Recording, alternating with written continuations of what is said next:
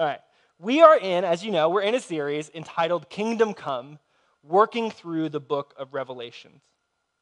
And we've said, just as a quick summary, over the last couple of weeks, as we've been in the book of Revelation, we have said, kind of loosely, that the book of Revelation is a revealing, or an apocalypse. That word apocalypse means to unveil. It means to unmask. That's what the Greek directly translates to. So we've said that the book of Revelations is an unmasking or an unveiling of the world as it is. The book of Revelation is helping us see the world now through God's eyes. It's not trying to predict the future. It's trying to instruct the church in the moment in which it finds itself, living a life of tension in an empire. Now, for the early churches who first received this letter, it was Rome. That was the empire in which they were trying to navigate life there. And life in Rome was deeply complicated because life in Rome was deeply religious. Political life was religious. Economic life was religious. Civil life was religious. And so these churches had this very difficult set of questions to answer. How do we participate in Rome when it feels like such a compromise of our worship of Jesus? The very coins that they would use said, Caesar is Lord, but the very basic theological affirmation of the early churches was, Jesus is Lord. So even using the money of early Rome felt like some kind of compromise of their ethics, of their faith, of their worship. And so this letter, the book of Revelations, comes as a way of speaking to the world as it is, the complexities, the complications, the tensions, the struggles of life in empire. And on one hand, it challenges the way that we often give allegiance to empire, the way that we often worship something other than Jesus. And then it does that by calling us back to worship Jesus, to center our life on Jesus, who is the shepherd king, the one who is revealed on the cross, who rules in love.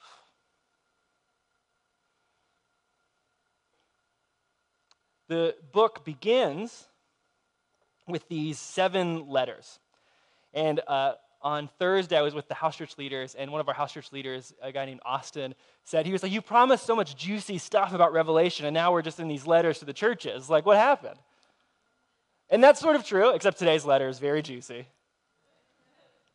But these letters set the context, right? They kind of like lay the groundwork for what's happening in the book of Revelations, which is written to churches. Just these simple, small churches who are wrestling with this question of how do you live in Rome? How do you witness in Rome?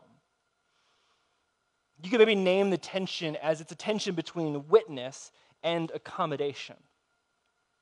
Witness being we tell a story about Jesus with our lives, with our activities, with our words, with our principles. We're trying to tell a story about Jesus, but there is this constant tension or pressure to accommodate to the world as it is. Now, life in Rome at this moment, we've talked about, was not full of persecution. This is not an era of heavy persecution. There's different moments in the church history where there was persecution, but most historians agree that this moment in Roman history is not marked by persecution, which is fascinating because then what it means is there's a different kind of pressure on the early churches. In fact, when we see persecution in the early church, it actually tends to be a really good thing for the church. Counterintuitive, but it tends to force people into witness, to say, yeah, we really believe this, and so we're going to live into this story or this message. But what we find in this moment of Rome is that it's less like persecution, though there could be localized outbursts of persecution, but it's more like a pressure to compromise faithful witness to fit in, to participate in economic lives, to live normally. Instead of being persecuted, the early church is pressured to accommodate. And maybe even pressured's not even the right word. I think it feels more like almost pulled, like how the way gravity works on us, like that we are pulled into a way of life. We're pulled into an orbit. And it's so normal and it's so regular that I don't think the early church even realized what was happening all the time, that there is just like a gravitational pull to life in Rome, that it's the same way that it would be life today, that you just live in a city and You just are accustomed to these kind of cultures and norms and values and habits. It's what you grew up with. It's the way that you've lived. It's the imagination that you've always had. And so it's more like a gravity pulls you into participation in a way of life. And you don't really feel it until you try to test it. In the same way that we don't really feel gravity until we try to test gravity. We don't really feel empire until we try to test empire. And then all of a sudden, well, like gravity, we really feel it. That's sort of the dynamic in today's letter, which is a letter to a church in Thyatira. And just for a little bit of context, Thyatira was a small frontier town for most of its history. It probably began as a military outpost because it's kind of on the outskirts of Rome, and so it would have acted as like a block to other foreign invaders. But around the time of the book of Revelation, it begins to experience a boom because it becomes an important part of a trade route. So all of a sudden, new money begins to flow into the town. New people begin to flow into the town. It starts to experience like a genuine kind of like economic revival as all of a sudden there's this new influx of wealth. It might feel not totally dissimilar to what it feels like living in Salt Lake City. Where you're like, for the most part of the time that I was living here, people were like, yeah, nobody wants to live there. And now it's like the fastest growing state in the United States. Right? All of a sudden, you're experiencing this massive boom because of new wealth and new trade opportunities and new economic openings. The problem, though, is that if you wanted to participate in that economic boom, you had to be involved with what were called trade guilds. And trade guilds, it kind of sounds like a union, not a union. Think more like a monopoly or a cartel. Trade guilds controlled all parts of operations, from production all the way to the end of distribution.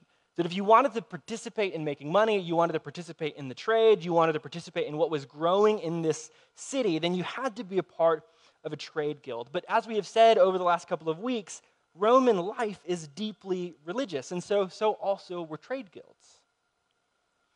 Part of the festivities of a trade guild would be offering sacrifices to Apollo, eating the meat that was then sacrificed to Apollo, celebrating and worshiping and gathering around the gods of the city or their specific kind of economics, or Apollo more generally. And then that feels strange to us because that's like not a temptation that we have. But again, in the context of the moment, the church faces these very difficult sets of questions around that tension. What do you do if, like, the primary way to make money in your city involves worship to a false god? What do you do? Do you participate in that trade guild? Do you go to work? Do you go to the festivities? Do you eat the meat that's sacrificed to idols? Paul will say in 2 Corinthians and 1 Corinthians that he doesn't believe meat sacrificed to idols has any like supernatural power. He even gives permission to do it there. But all of a sudden, it's so connected to like economic life that are you accommodating to this empire and this false religion if you participate? Are you giving in? So that's the question that's on the surface for this little church. And this is what John in Revelation says to them. He says this in verse 19. He says, I know your works, your love and your faithfulness, your service and your endurance. I also know that the works you have done most recently are even greater than those you did at first. This is really high praise for a church in Revelation. Your love and your works are known, they're awesome, they're good, and they are growing, which is very interesting in light of what comes next. In verse 20, John writes this, but I have this against you. You put up with that woman Jezebel, who calls herself a prophet. You allow her to teach and to mislead my servants into committing sexual immorality and eating food sacrificed to idols. So a lot to deconstruct right there.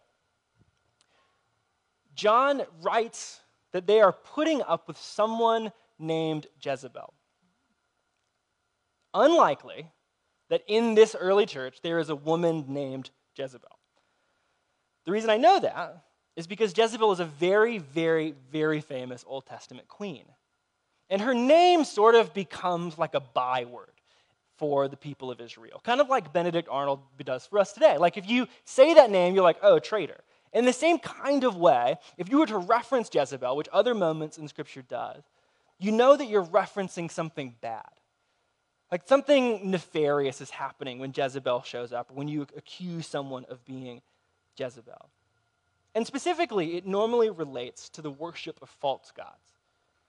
Because in the Old Testament story, Jezebel and her husband Ahab lead Israel away from the worship of Israel's true God, Yahweh, and into the worship of false gods. And it becomes kind of an intense series of events, an intense set of stories around this like leading into false worship. So much so that it takes on, this mythic kind of byword quality. And so that gives us a sense of the issue that's happening in this story. That someone or some group of people is like Jezebel in the church. They are advocating for this little church to participate in religious life of Rome. That someone within the little church, someone who is a participant in this little church, is advocating for them to go to the festivals, to eat the meat that's been sacrificed to idols, to live life in accommodation with Rome. We know that it's someone within the church, in part because Jezebel was within Israel, but also because this person claims to be a prophet, and it will later go on to say, with deep secrets. So the tension here is that someone or something or some group in the church is encouraging the church to mix, maybe even unknowingly, their civic, economic, religion with Jesus. Encouraging them to enmesh their faith and their culture, saying that any participation in the two is fine. Like it's totally okay to do all of these things together. And it uses this really kind of intense sexual language to describe it. And that may mean that there was actual sexual immorality happening in the early church. That's totally possible. But biblical writers love to use sexual language or adultery language to describe idolatry in Israel. And there's two reasons for this. One, because it evokes the kind of relational dynamic that people of God are supposed to have with God. That there is something relational here. It's not like a contract between two people. It's not some kind of weird, distant religious event. That it's something deeply relational, deeply marital even. But I think the second reason that it often uses such intense sexual language is because it's trying to do what apocalypses always do, which is reveal something. Apocalypse, again, is revealing or unmasking or unveiling something. And so in the use of this weird, strange, kind of intense language, it is pulling back the layers and revealing it for what it is, that your regular accommodation to Rome is actually deeply problematic. That it's even like cheating on your spouse to participate in these festivals. That just giving allegiance so haphazardly, without question, without concern, without double checking your sources is like adultery. That it's something deeper than just a civic action. It's a relational action. It's a sexual action. There's something more under the surface here than meets the eyes. This kind of language pulls back the layers and reveals what is actually happening. And I think that is important for the early church, but also for us, because when our faith becomes so enmeshed that we don't know it, we don't question the practices around us. We don't question the way that we live. We don't question the allegiances that we hold. It's like gravity. We don't feel its pull until we test it. To be a part of Roman economics, you would just do guild life. I don't think you would even think twice about it. It's like us today. We don't think twice about working a 9 to 5, putting your money in a bank, buying a house, retiring at 66. I'm not saying any of those things are bad, but they are just normal. And it's like if someone looked at those things and said, hey, what if you colored them in almost sexual language to reveal and make you question that kind of habit, that kind of practice, where your money goes, where you spend your time and your energy. It reveals something and pulls back the question. So the tricky thing about life in Rome or life in an empire or life in idolatry is that we rarely question it because it feels so normal. So we need something that challenges it, that reveals it, that makes it seem different than it is. And it's exactly what John says will happen. In verse 20, John writes this. He says, "I've given Jezebel time to repent of her immorality, but she is unwilling. So I will cast her on a bed of suffering." Now, the language here is really fascinating. For all the Greek scholars in the room, you'll know, the text does not say suffering. It just says bed. Now, I think that's very interesting. And if you read more literal translations, like the NRSV, it won't have bed of suffering. It'll just say, cast her on a bed. And that's all the word is there, just bed. And the reason I think that's very interesting is because I think that the author, John, is being clever, or Jesus through John is being clever in trying to reveal something. Because all throughout this text, they've used this intensely sexual language to describe the actions of this group or this person named Jezebel, to describe the complicity of the church. And here, John continues that metaphor to describe the outcome of the action. Sort of like saying, you will lie in the bed that you made. You will lie in the bed that you made. In ethics, and sometimes I think in child psychology, there's this concept of intrinsic versus extrinsic outcomes. Extrinsic outcomes or extrinsic consequences are consequences or outcomes that come disconnected from an action that we take. So, for example, in the law, if you speed, you might get pulled over and you might get a ticket. Now, getting a ticket is probably the right thing to do if you've been speeding, but the consequence, a ticket, has nothing to do in terms of driving. It's not like your car is taken away. It's not like someone drives fast around you. The consequence of that action is extrinsic to the action. It's different then. It's like if I was, well, you get the idea. The other kinds of actions are intrinsic. And intrinsic actions or outcomes are when the outcome of a decision is connected to the decision. So, for example, if I was to put my hand on a hot stove, the outcome is connected to the action. The consequence is connected to the action. I feel the pain of putting my hand on a hot stove. Or if I lied to you and you stopped trusting me, the consequence of the decisions that I made are intrinsic to the actions that I took. I lied, so you don't trust me. I touched the stove, so my hand is now burnt. They are connected to it. Now, intrinsic actions and intrinsic consequences, they serve an important purpose. Like a law, they are boundaries around our lives. Right? They protect us from doing certain things that we shouldn't do or protect other people from our actions. But intrinsic outcomes or intrinsic consequences, they don't change things in our hearts. A law doesn't change the way I feel. A law doesn't change how I love. It doesn't change how I live. It doesn't change my beliefs about the world. It boundaries me, which is important, but fills a different function. But intrinsic outcomes create space for reflection, for true change. If I touch a stove and it's really hot, I now have to reflect upon the decisions that I just made. If I test gravity and gravity wins, I have to, deal with and reflect upon the actions that I have made. If you read the Bible, throughout it, most of the consequences that Israel or the church or the people of God face are intrinsic.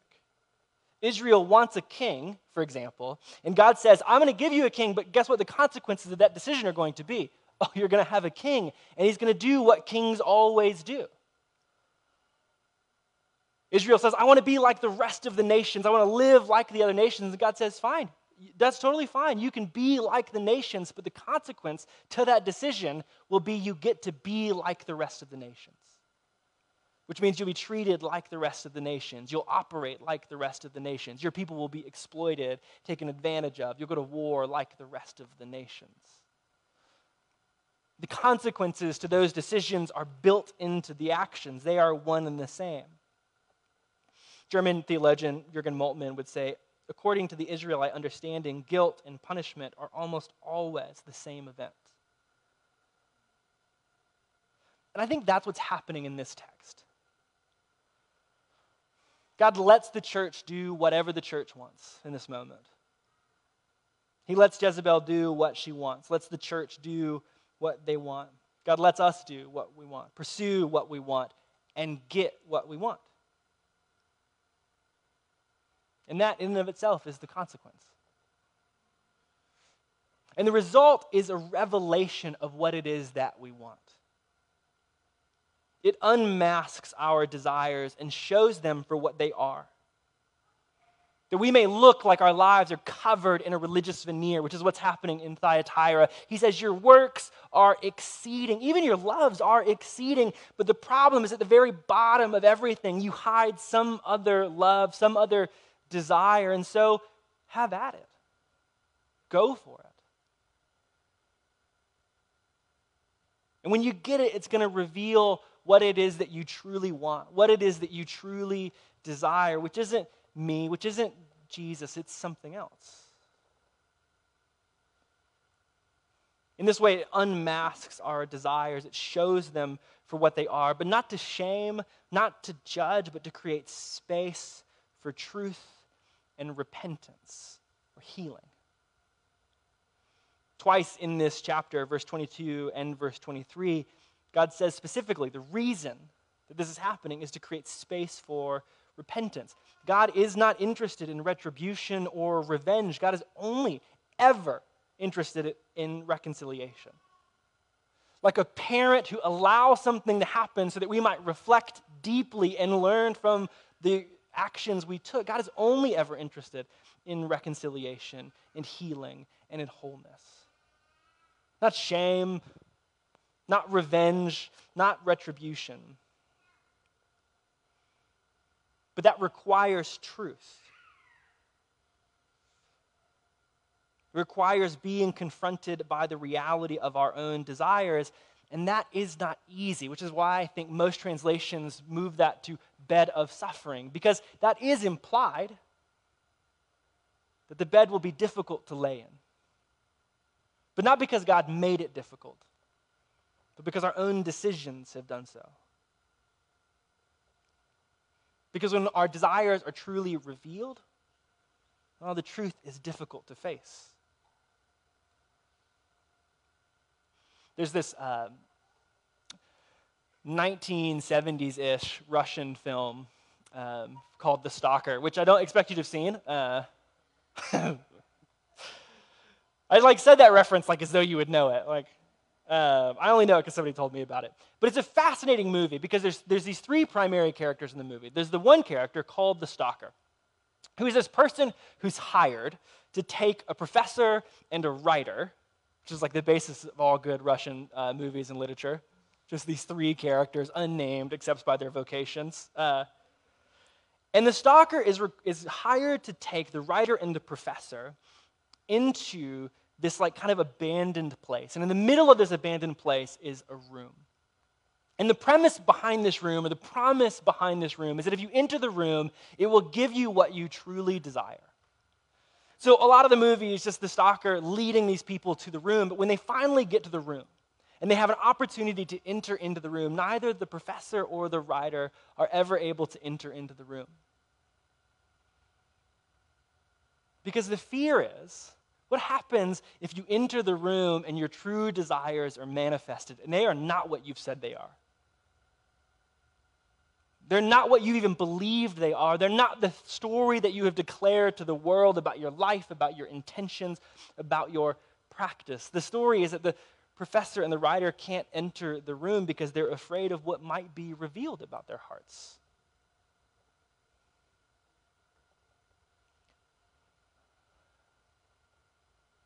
We have become very good in the church at hiding our true desires underneath our religion. Very good at hiding our true wants, our true hopes, our true longings underneath the person of Jesus and saying, oh yeah, it's still Christian. But it looks just like Rome. It looks just like America. I think this is what the text means when God says to the people in verse 23, all the church will know that I am he who searches hearts and minds, that the truth will come out. And it's meant to heal, and it's meant to bring us home, and it is meant to raise us into health and to wholeness. But it is hard to confront the truth.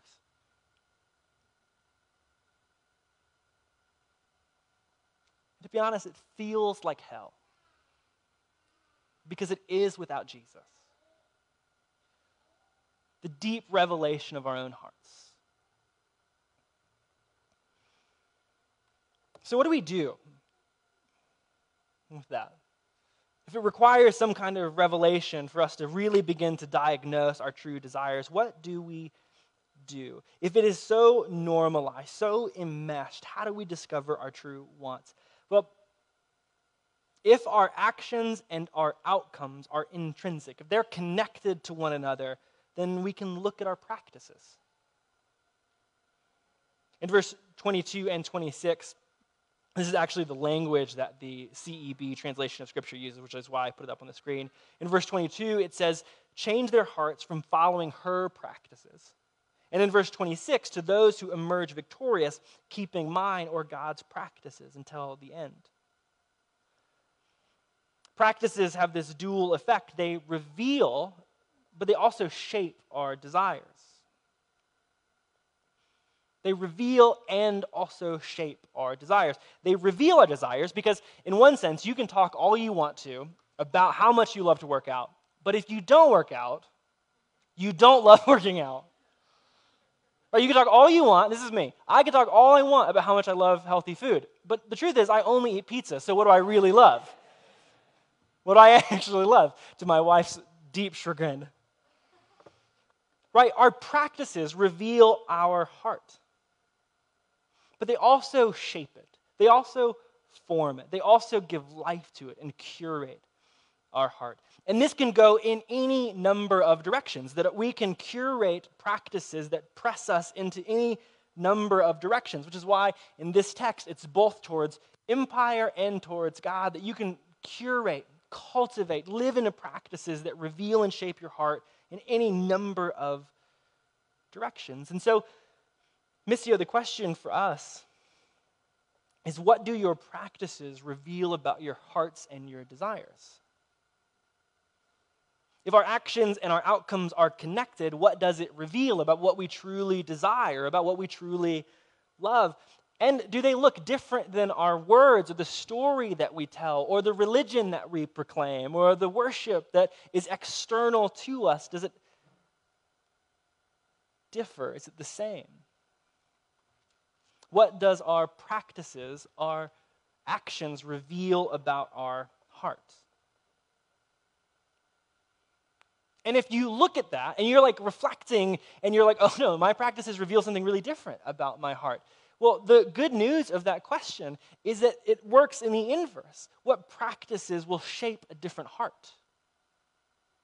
What practices help us curate love? What practices help us curate new desires? What practices lead us into some other way of being?